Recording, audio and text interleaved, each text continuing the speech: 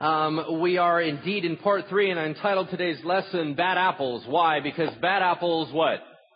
Spoil the whole bunch. That's the whole point. And so I entitled the subtitle for today, Choosing Your Relationships Wisely. And I want to begin with a quote by Robert Alden on the page in front of you. He said this: "If you want to avoid the devil, stay out of his neighborhood." All right, that works out well. Okay, we can just go ahead and pray and close. I got a question for you as I begin, and it is a rhetorical question. You don't have to raise your hand. I would like you to think of all the poor choices that you have made throughout your life. Now, before your head explodes, I need you to categorize them and consider what percentage you made all by yourself and what percentage was made with the influence of other people. Maybe it was a relationship, maybe it was friends. But as you go back and examine throughout your life, you're going to realize that a lot of these things you didn't do alone. Now, I'm not going to minimize our ability to sin all by ourselves. I'm pretty good at it. I don't need any help. However, I tend to get a lot of help from different people, and that's nice of them in some ways.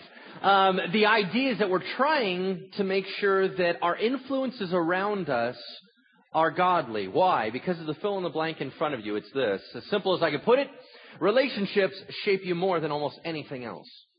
Relationships shape you more than almost anything else. Therefore, in living wisely, we must control and monitor our influences. That is what I believe that Proverbs is calling us to. And I need to make a couple disclaimers as I begin. The first is this. This is not an age-restrictive lesson. Here's what I mean. You would think that a lot of the folks that are here today are going to go, wow, I'm so glad that the young kids are here to hear this message, because they're the ones that are dealing with peer pressure. Really? You realize that you're not going to stop dealing with peer pressure till you die. You understand that?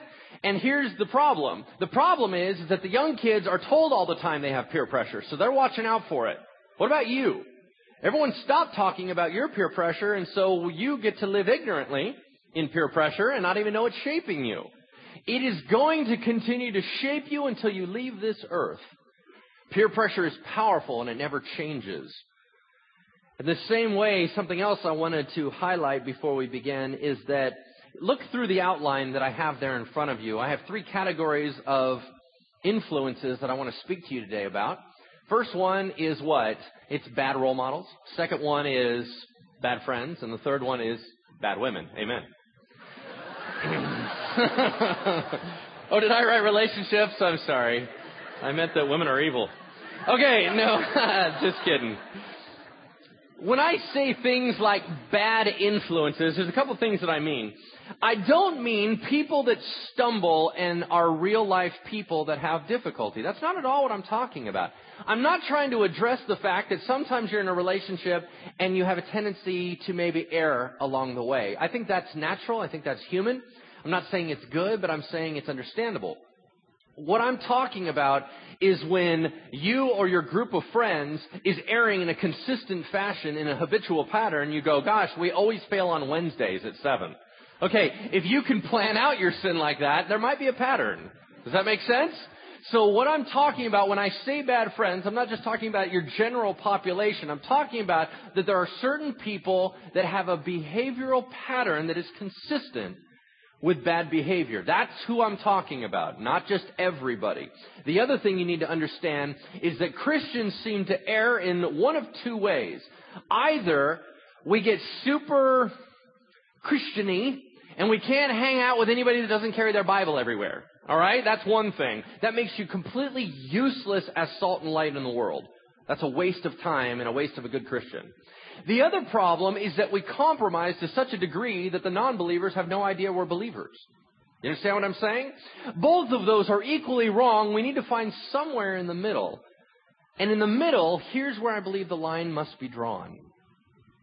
I believe that we are called to be friendly with the world, but not be friends with the world. And here's the way I want to describe how those are different. The Bible is very clear that we are to engage the world, that we are to love on the world, that we are to hunt down non-believers and say, how can I love on you?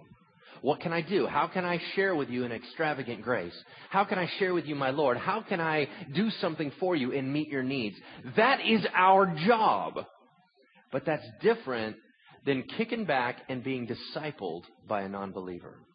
A friendship, in the deepest sense, like the Bible talks about, uses a Greek term koinonia. It's the idea of fellowship. It's the idea of give and take, where I formulate you and you formulate me. Take, for example, Russ. He is a very close friend of mine, and so he is shaping me just as much as I am of him. I listen to him just as much because I know that God will speak through him just as much as God speaks through me to him. It doesn't matter. There's no difference. So I'm always allowing him to mold my character and my being. But I cannot do that with someone that does not know the Lord. They can give me love. They can be kind with me. We can hang out and we can joke around and we can have all kinds of fun together. We can go to the movies. We can do all sorts of things. But I cannot allow them to shape my world because they don't know my Jesus. That is the line I'm talking about drawing. I'm not saying to jump out into some monastery somewhere, withdraw from the world, and shut yourself off from people that need Christ. That's not what I'm telling you. I'm telling you to consistently engage, but beware of the power of the influence that they wield over your lives. Does that make sense? All right, having said that, we jump into a quote, again, on the top of your page as we discuss the issue of bad role models. I don't know who said it because everyone says it now, so I don't know where it originated, but the phrase is, you become what you worship. You become what you worship. When I was growing up as a young man, one of the guys in sports that was the biggest deal was Michael Jordan. As a matter of fact, there was a whole commercial ad that was tied behind him because you wanted to be like Mike. You remember that? Be like Mike. The idea was this is the epitome of what you want to become. Therefore, you model everything about him so you could be like him. That is where you set somebody up in an idolized fashion and you will alter your behavior to become like them. We have to be very careful on who we role model. Very careful on who we allow to be the people we look up to. The danger of this day and age is that with our media culture, you're able to be discipled by people you will never meet. Right? As a matter of fact, one of the most powerful mentors in our society today is a woman by the name of Oprah Winfrey. I'm assuming most of you have never met her. However, she will tell you what to eat. She will tell you what books to read. She will tell you who is good and who is bad. She will tell you what to think. I'm not telling you that she's a bad person. What I'm telling you is that's a lot of power for one person to wield. That she would be able to tell a whole nation of people what to think.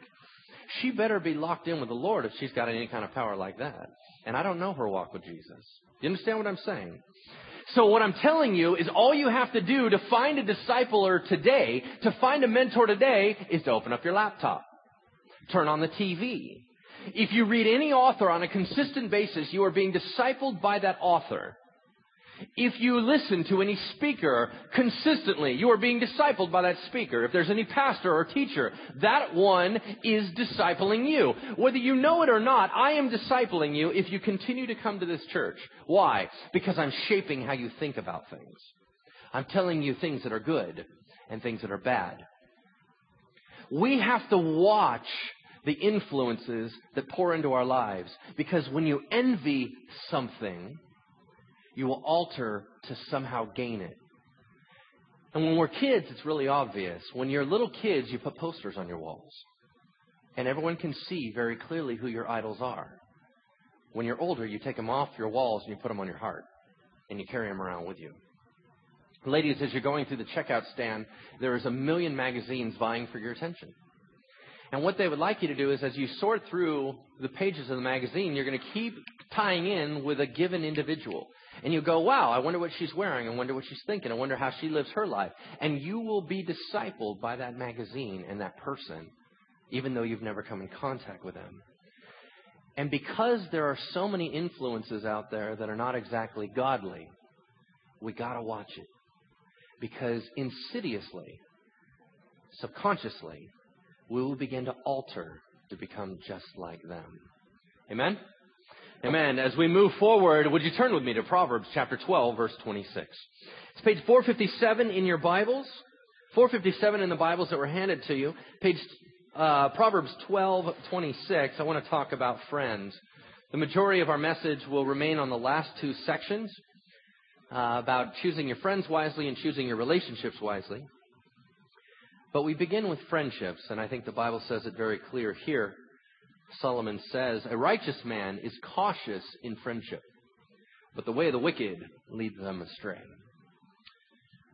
Would you pray with me for the word this morning? Heavenly Father, would you open up our eyes that we might be able to see what it is you're trying to tell us? And then once we see it, would we be able to grasp it? That we would lock it in our hearts and that we would begin to alter to be like you and none other. That, Father, as much as we follow the example of men as they follow you, may our eyes constantly be gazing at the cross and only glancing at men. And Lord, may we remain dedicated to you alone. In Jesus' name we pray. Amen. A righteous man is cautious in friendship. I have a difficult personality in wrestling with this because I'm a people-oriented guy. I'm the kind of guy that I want to be with people all the time. I really enjoy people, and I can be your best friend instantly. It's kind of a weird way of relating with people, but literally, if I meet you immediately, you give me basically an hour with you, and I'll be ready to die for you. Because I immediately enter into your world, I shut everything else out, and I find out who you are, and I live it. Now, that's just a personality style of mine. So what it does is it puts me in harm's way because I'll want to go grab all kinds of friends. I'll want to grab people all the way around me. And what that did is it put me in danger of a certain group of friends. You have to understand, here's my personality. I love the idea of making people laugh. I love the idea of engaging with people, talking with people, connecting with people, having fun with people. I want to be the one that always starts fun stuff for everybody. I'm the one that wants to lead and guide people and have people be really impressed by me. And you know what that does in the party environment? You understand the danger there. Growing up throughout all high school, early on, people would always invite me to every party. Now, because I always said no, they stopped asking. And there was a reason I said no. Because I knew that if I was put in a certain situation, I was doomed. I knew I was not strong enough to resist once I was there. So I couldn't go there. You guys have to remember that in your lives, you're not superheroes. You have to neither overestimate nor underestimate yourself. You have to figure out where you're strong and where you're weak and compensate for it. I couldn't handle it because if you get me in a party environment and everybody's drinking, what do you think I'm going to do? Of course I'm going to drink, and I'm going to drink a little bit more than everybody else. And if you get me around drugs and the environment's bumping and everybody's going crazy, what do you think I'm going to do? I'm going to do a line like everybody else. The idea is that my personality is to try to engage at all times, and I would never want to be the guy left out in the corner. That's not me. So I could not get in that environment ever because I couldn't handle it. That's called avoidance, and that's okay. I think that many of us need to do a little bit more of that as opposed to playing the tough guy role and thinking we can handle everything and finding out later on that it destroyed our lives. As we look into this stuff, we need to realize the power of ethos. Ethos is the tribal peer pressure that everyone has. For example, in this church, there's a lot of differences here. There's a lot of intercultural mixing. There's a lot of different backgrounds denominationally. But we still have kind of a groove that we hold. All right? Now, for example, I grew up in the charismatic movement. And in the charismatic movement, things are a lot different than they are here. Okay? And as a matter of fact, one of the things that started going kind of after I got out of that, and it was a little bit more on the extreme side, was flag teams. Anybody ever heard of a flag team? Okay, flag teams are a time in worship where you give somebody a banner and they carry the flags and they run around the congregation. Woo! And they run around during worship and they're waving their flags. It's the idea of honoring the Lord. Now, I'm not telling you it's right or wrong. I'm telling you it's different. Here's what would happen. So imagine Jeremy's up here leading and we're all singing a song. A few people are clapping, apparently. And as everyone is worshiping the Lord, someone just decides to break out their flag. Okay, now I don't know how you got the flag in past the security guards out front, but you pull out a flag, you quickly erect the flag, you now have the flag, and you begin to run around the congregation as fast as you can. All the rest of us will stop singing, we will stop clapping, and we will stare at you and go, what is your problem? And you will stop waving your flag. That's called peer pressure. Every group has it. Every group has an ethos that shapes what is acceptable and what is unacceptable at that time. Doesn't matter about what's right and wrong. It's what you deem acceptable at the time. You have to realize that your friends create that around you. Your spouse creates that around you, and they are shaping you like clay at all times. There are two types of friends Proverbs tells us to avoid. The first, I put in the category of the wicked. And there are two types of wicked. The predators and the perverts. The predators and the perverted. And here's what I mean by those definitions. Would you turn with me to Proverbs chapter 1, verse 10, page 449. It's probably not what you're thinking, but I think that Proverbs has an awful lot to say about these folks. And you will probably have less of these folks in your life than the next category, but we still must address it. Proverbs chapter 1, verse 10, page 449 says this. My son, if sinners entice you, do not give in to them. If they say, come along with us, let's lie in wait for someone's blood. Let's waylay some harmless soul. Let's swallow him alive like the grave and whole like those who go down to the pit. We'll get all sorts of valuable things, and we'll fill our houses with plunder. Throw in your lot with us, and we will share a common purse. My son, do not go along with them. Do not set foot on their paths. For their feet rush into sin. They are swift to shed blood. How useless to spread a net in full view of all the birds, yet these men lie in wait for their own blood. They waylay only themselves. Such is the end of all who go after ill-gotten gain. It takes away the lives of those who get it. Look at Proverbs 2:12.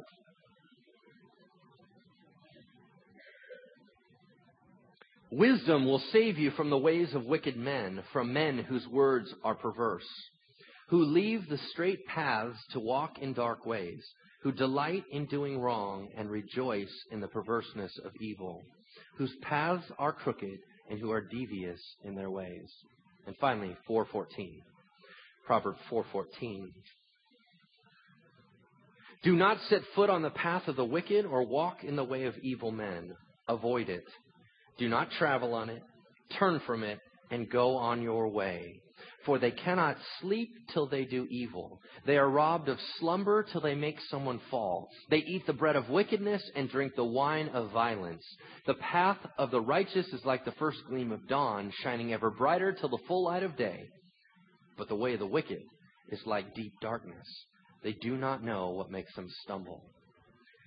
Now listen, these are the groups. The first group, the wicked. The predators. The perverted. These are not normal folks. These are folks that cannot live without causing damage.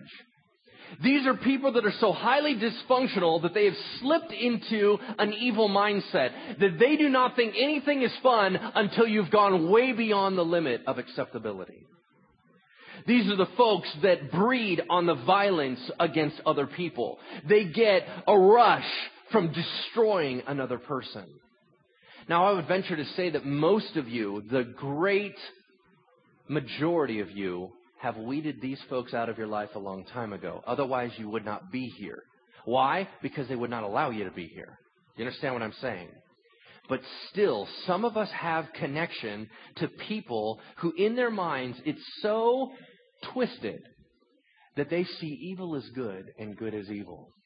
And they consistently look for ways to tear other people down. Whether it's because of their own anger and self-hatred or whatever reason it is, they seek to destroy. Those people we must avoid. Now, the second category I refer to as the confused. And they will be far more familiar to you. Would you turn with me to Proverbs 20, verse 19?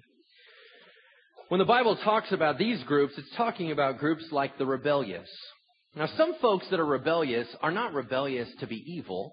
They're rebellious because they think that everybody else is stupid. They're rebellious because they want to bang their head against the system over and over and over again. And you look at him and you just go, oh, what a poor little messed up person. And you pat him on the head. Some rebellious people just don't get it. Okay? We need to avoid those folks. And there's also the unfaithful. These are people that may well have grown up in an environment that was so unhealthy, no one's ever kept a promise around them. No one ever kept to their word, and so they've never learned what character is, what integrity is. Unfortunately, sometimes those folks are so toxic, we have to distance ourselves. But there's 5 categories that Proverbs highlights that I think are very, very common in our world, especially in this church and the people that are around us. So I wanted to highlight those, the first of which are gossips. And we pick that up in Proverbs 20, verse 19. A gossip betrays a confidence, so avoid a man who talks too much.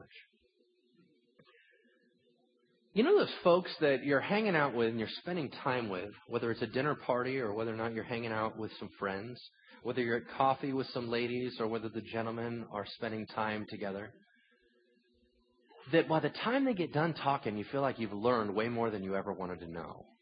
As a matter of fact, you feel a little bit dirty because you're like, now I know everything about everybody. Now I don't know if I was supposed to know that because now I look at them differently. And they're sharing so much information. They didn't come across like they were trying to be evil. They just kept going, you'll never believe what I heard.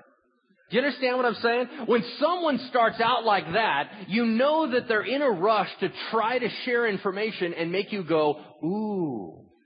That's their whole point. So we need to step away from those folks and say, wait a second. Gossip at its heart, and we're going to talk about that much in a different a different lesson in the series. We're going to talk about what gossip is and it is not. But gossip is malicious. I'm even talking about people that just talk too much and share too many words, and they keep giving information they shouldn't give. Those people we must avoid. The second category is in Proverbs 22:10.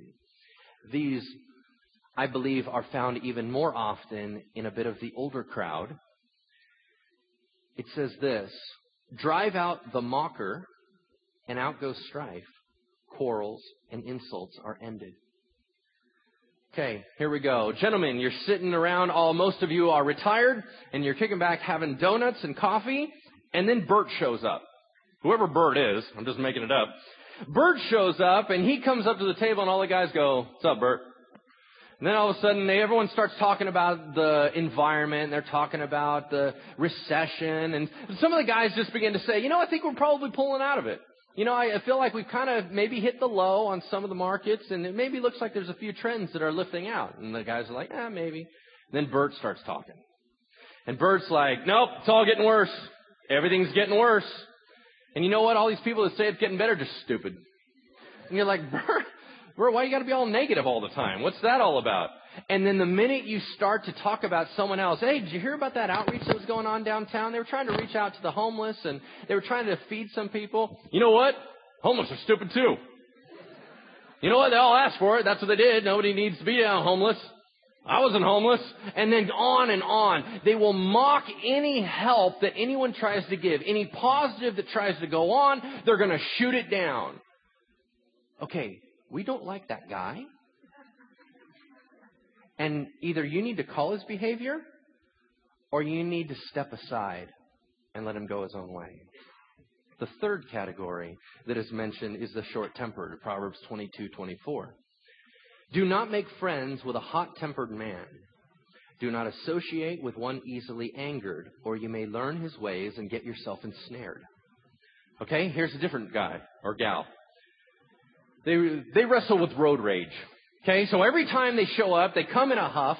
You can't believe why I got here so late. I can't believe it. Man, everybody out in the street is a moron. I lost 10 minutes on my drive time because somebody doesn't know how to drive. Oh, I'm a student driver. Look at my little sign on the top of my car. I can't believe I'm slowing you down. I hate those people. And they just go off and they're exploding all the time.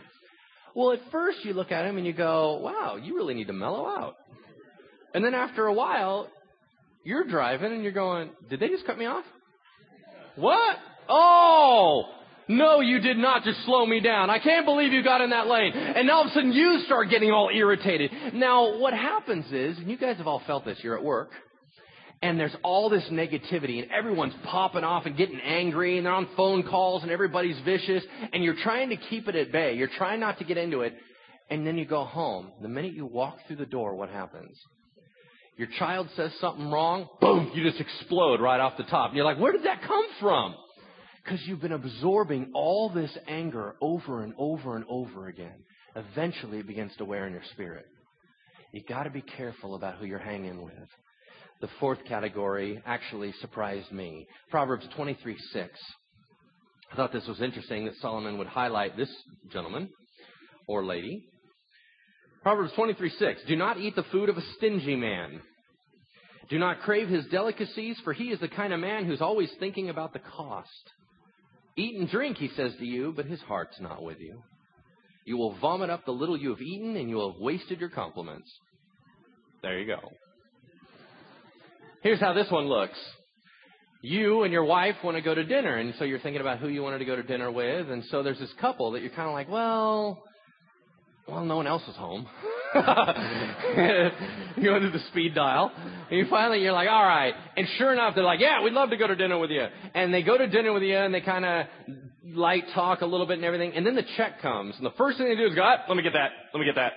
They grab the check, and they pay for it, and then they hold it over your head for the next 6 months. And the only thing they care about, they don't care about blessing you and being generous to you. The only thing they care about is now you owe them. Because I got one over on you. I paid for your dinner. Hey, look at me. I'm better than you are. That type of person is not present with you in the conversation. The whole time they're going, you going to eat a little bit more there? Yeah, what are you going to do there? Oh, you're going to have dessert. Oh, I see. Okay. Why don't we all just have dessert then? Okay. When someone is constantly calculating the cost, their selfishness is eating them alive, and they cannot even love anymore. The final category I call the overindulgers. It's in Proverbs 23:19. Listen, my son, and be wise, and keep your heart on the right path. Do not join those who drink too much wine or gorge themselves on meat, for drunkards and gluttons become poor, and drowsiness clothes them in rags. Here's how it works for a bit of the older crowd, is that you have a couple that every time they come over for dinner, even though you don't drink, they bring wine, and they have to get lit every time you hang out. And you constantly are going, are we that boring that you have to get completely hammered to hang out with us? Is that the problem? I mean, I realize my wife is kind of like, wah, wah, wah, but still, you don't have to constantly drink. Okay, here's the point. When you are dealing with someone that is constantly locked in addiction all over the place, you realize they're not even with you either. You are just an excuse to do what they need to do. And those are not friends that you need to associate with. Because what's happening is they end up using you, and that's not fair. As we move through this list, Proverbs steps into an area of saying how we can avoid these people and how we need to maybe deal with some of these difficulties. I found about 5 of them, but I wanted to just highlight 3 of them for you this morning. The first one I would say that we need to do in dealing with these types of friends is we need to resist the temptation to join. Because sometimes, honestly, you want to do it more than they do. You guys have to understand, we can't live in a world where everyone else is bad and we're the only good guys. That's completely inaccurate. We are just as wicked as everybody else. And sometimes we're the problem. But when you're trying to resist a temptation, I believe there's 3 crucial temptations that come into play with friends that we need to be aware of. The first one is the enticement of the rush. For example, maybe for the younger crowd, it would be something like, let's go rip off a car. You're like, what? Why would you do that? It's fun. Come on. It's not like the cops, okay, the cops we can outrun them. Look at this. I got this worked out. Let's just go out. Now, you understand, it's not that you want the car. You understand that when you rip off a car, the point is not to keep the car. That'll just get you into trouble. The point is to joyride it and ditch it, right? That's the whole point of it. Or you sell it to a chop shop. The point is not to keep the car. You don't want the car. You want the rush of doing it. So you hop in there, see how fast you can do it. Everybody's laughing. Everybody's nervous. There's a rush about it. And you take off and, oh my gosh, I thought, did you see the cops? And they were driving the other way. And there's this crazy hype about it. That's one enticement.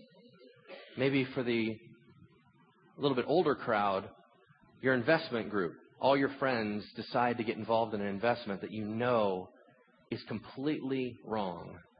It's corrupt, but it'll make you some money. But everybody is doing it, and you realize, you know what, I might want to join in. And it's kind of the rush of the idea of, what if we got away with it? I don't actually need the money now that I'm thinking about it, but this would be kind of crazy. I haven't done something like this in a while. Whatever it is, the enticement is the rush. Same thing happens with gossip. You don't try to tear someone down, but you like the idea of everyone paying attention to you when you talk. The second category that we need to watch out for is the enticement of brotherhood, which is the idea that when all your friends do it, you don't want to be the one rejected and left out, right? You don't want to be the odd man out. If everybody's doing it, you want to step in too. Sometimes you'll do things that you are horrified by just because your brothers do it or just because your sisters do it. The third thing is the act of getting what you want. Sometimes you will do things that you hate the process, but you want the end result. Prime example for the young people, the latest video game series out are the Wii games, right? The wireless system. Let's say that every time they go to school, every one of their friends talks about this new Wii game. And that's all the whole conversation, every lunch period. That's exactly what it's about. And you can't join in because you don't have one. And everyone's like, oh, it was so awesome, and you should have seen this, and we could have done this, and all this stuff. Well, sure enough, you finally go, you know what? I have to get it. My family can't afford it, but I have to get it because I want to join in and I want the game. So you go into Walmart, and even though you know some of the people at Walmart and everybody's always been so cool there, you decide to rip it off anyway. When you get a little bit older, that happens in taxes. Is the idea of going, you know what? I don't want to rip off the government, but I really badly need a few extra figures on the end of that number right there. If I can get this return, we can finally do this. And so you fudge the numbers a little bit to make sure it works out well for you. We're all wrestling with it no matter how old we get. We're wrestling with all three of these enticements, and at some point we have to say no. At some point we have to say, I want to do it actually more than all my friends want to do it. I want to do it really, really bad. Inside me, I'm craving to get something, but I have to say no. I refuse to go there. So the first one is resisting temptation. The other two ways to avoid these types of friends and what they do is to think through the consequences. We have to understand the idea of cause and effect. What if you do get away with it? By the way, real quick side note, how many people in prison do you believe thought they had a foolproof plan? Okay, fantastic. All right, good. It's probably not foolproof, but let's say it is. Let's say it is foolproof. Let's say you're going to get away with it. Absolutely. Nobody's going to bust you for it. Can you live with that? See, sometimes we're only thinking immediate. We're going, well, am I going to get caught? Getting caught is actually the least of your problems. The greatest of your problems is living with regret. So if you do get away with it, are you okay with who you've become now? You got to think through that stuff. The third one is very simply avoiding them entirely. That is the most common recommendation in Proverbs about all the issues that we wrestle with. Avoid it entirely. Now, that you can't always do that, but sometimes you have to call it and say, I cannot be around this anymore. Enough is enough. All right. Having said all of that, I got one last thought for you on selecting friends and the friends that you have. Proverbs 29:27. Could you turn there with me, please? Proverbs 29:27.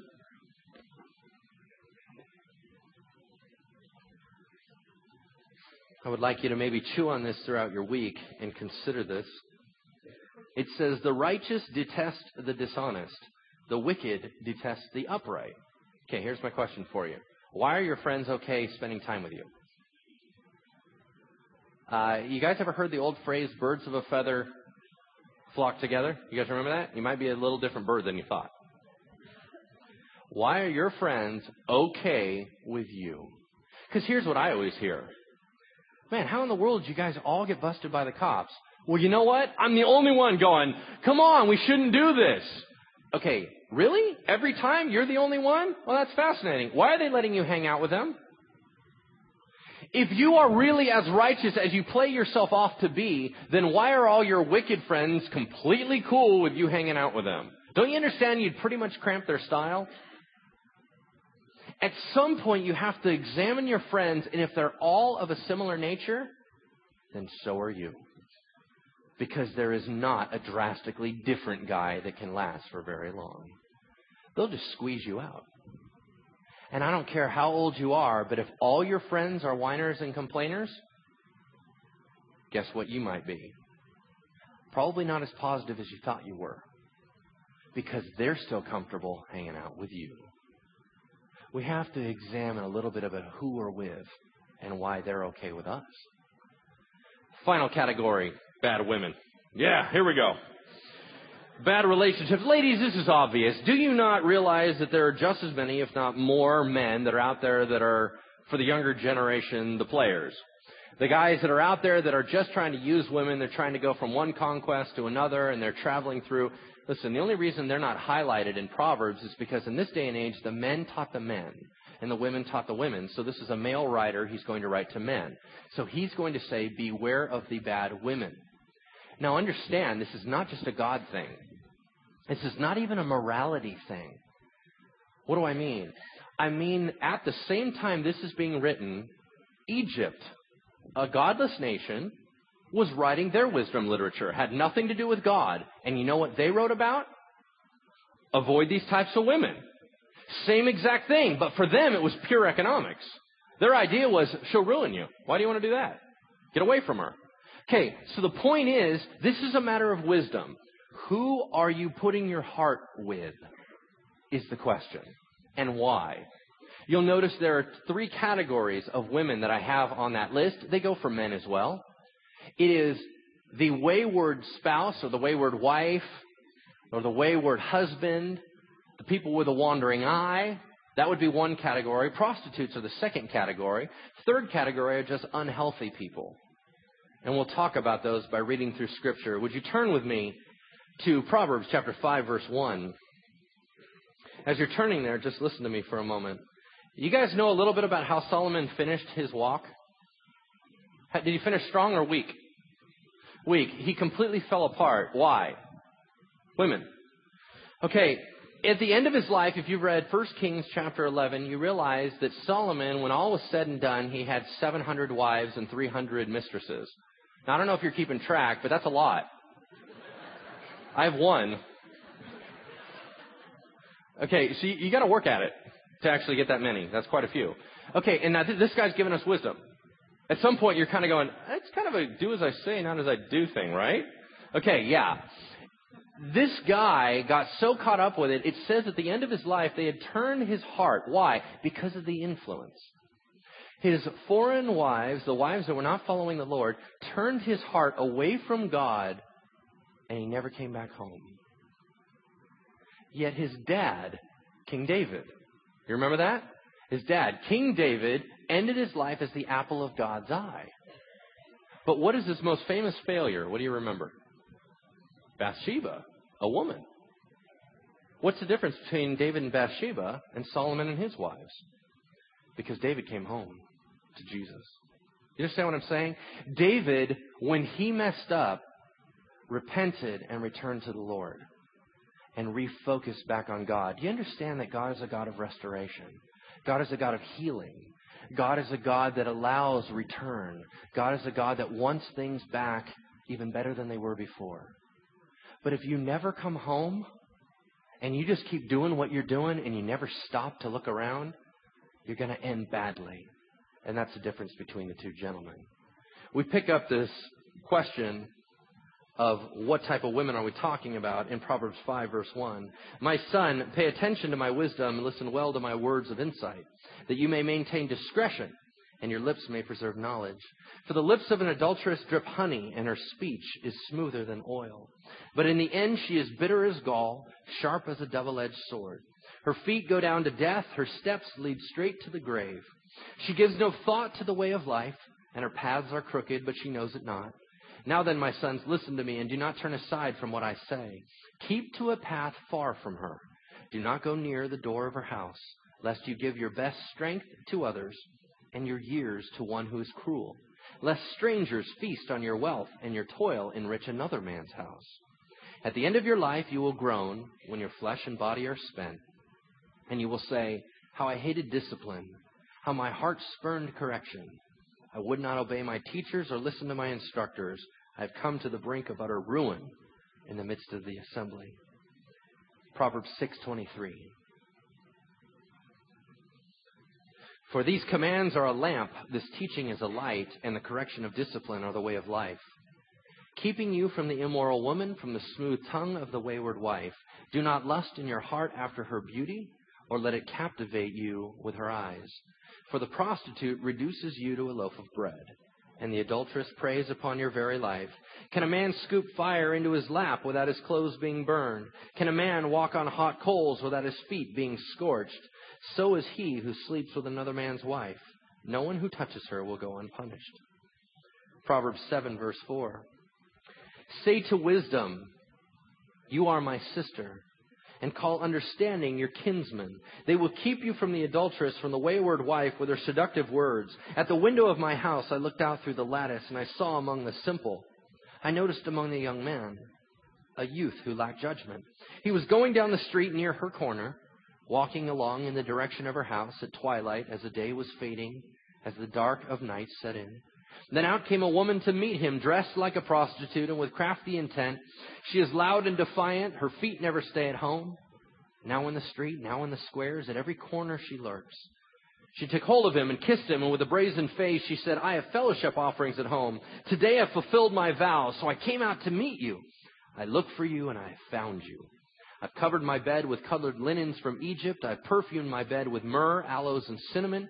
Come, let's drink deep of love till morning. Let's enjoy ourselves with love. For my husband is not at home. He has gone on a long journey. He took his purse filled with money, and he will not be home till full moon. With persuasive words, she led him astray. She seduced him with her smooth talk, and all at once he followed her like an ox going to the slaughter, like a deer stepping into a noose, till an arrow pierces his liver, like a bird darting into a snare, little knowing that it would cost him his life. Now then, my sons, listen to me and pay attention to what I say. Do not let your heart turn to her ways or stray into her paths, for many are the victims she has brought down. Her slain are a mighty throng. Her house is a highway to the grave, leading down to the chambers of death. Here's my view. The only difference between a prostitute and an adulterer is one has better business sense. Somebody made money, and somebody didn't.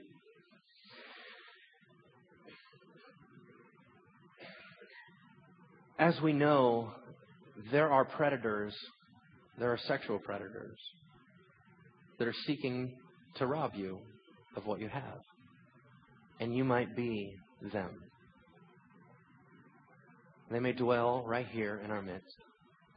We may be a little part of us, predators ourselves, wanting to be filled up by another person, wanting to use another person for our benefit. I understand that temptation. Please don't ever mark the idea of an affair, of sex out of marriage, as something that will never happen to you. Because then you are proud and you might fall.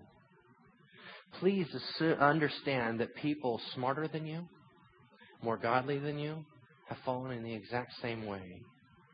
And we are all subject to this temptation. You guys, I'm so paranoid about this stuff. I have to put in certain guidelines in my life so that it doesn't happen to me. Will it? I don't know.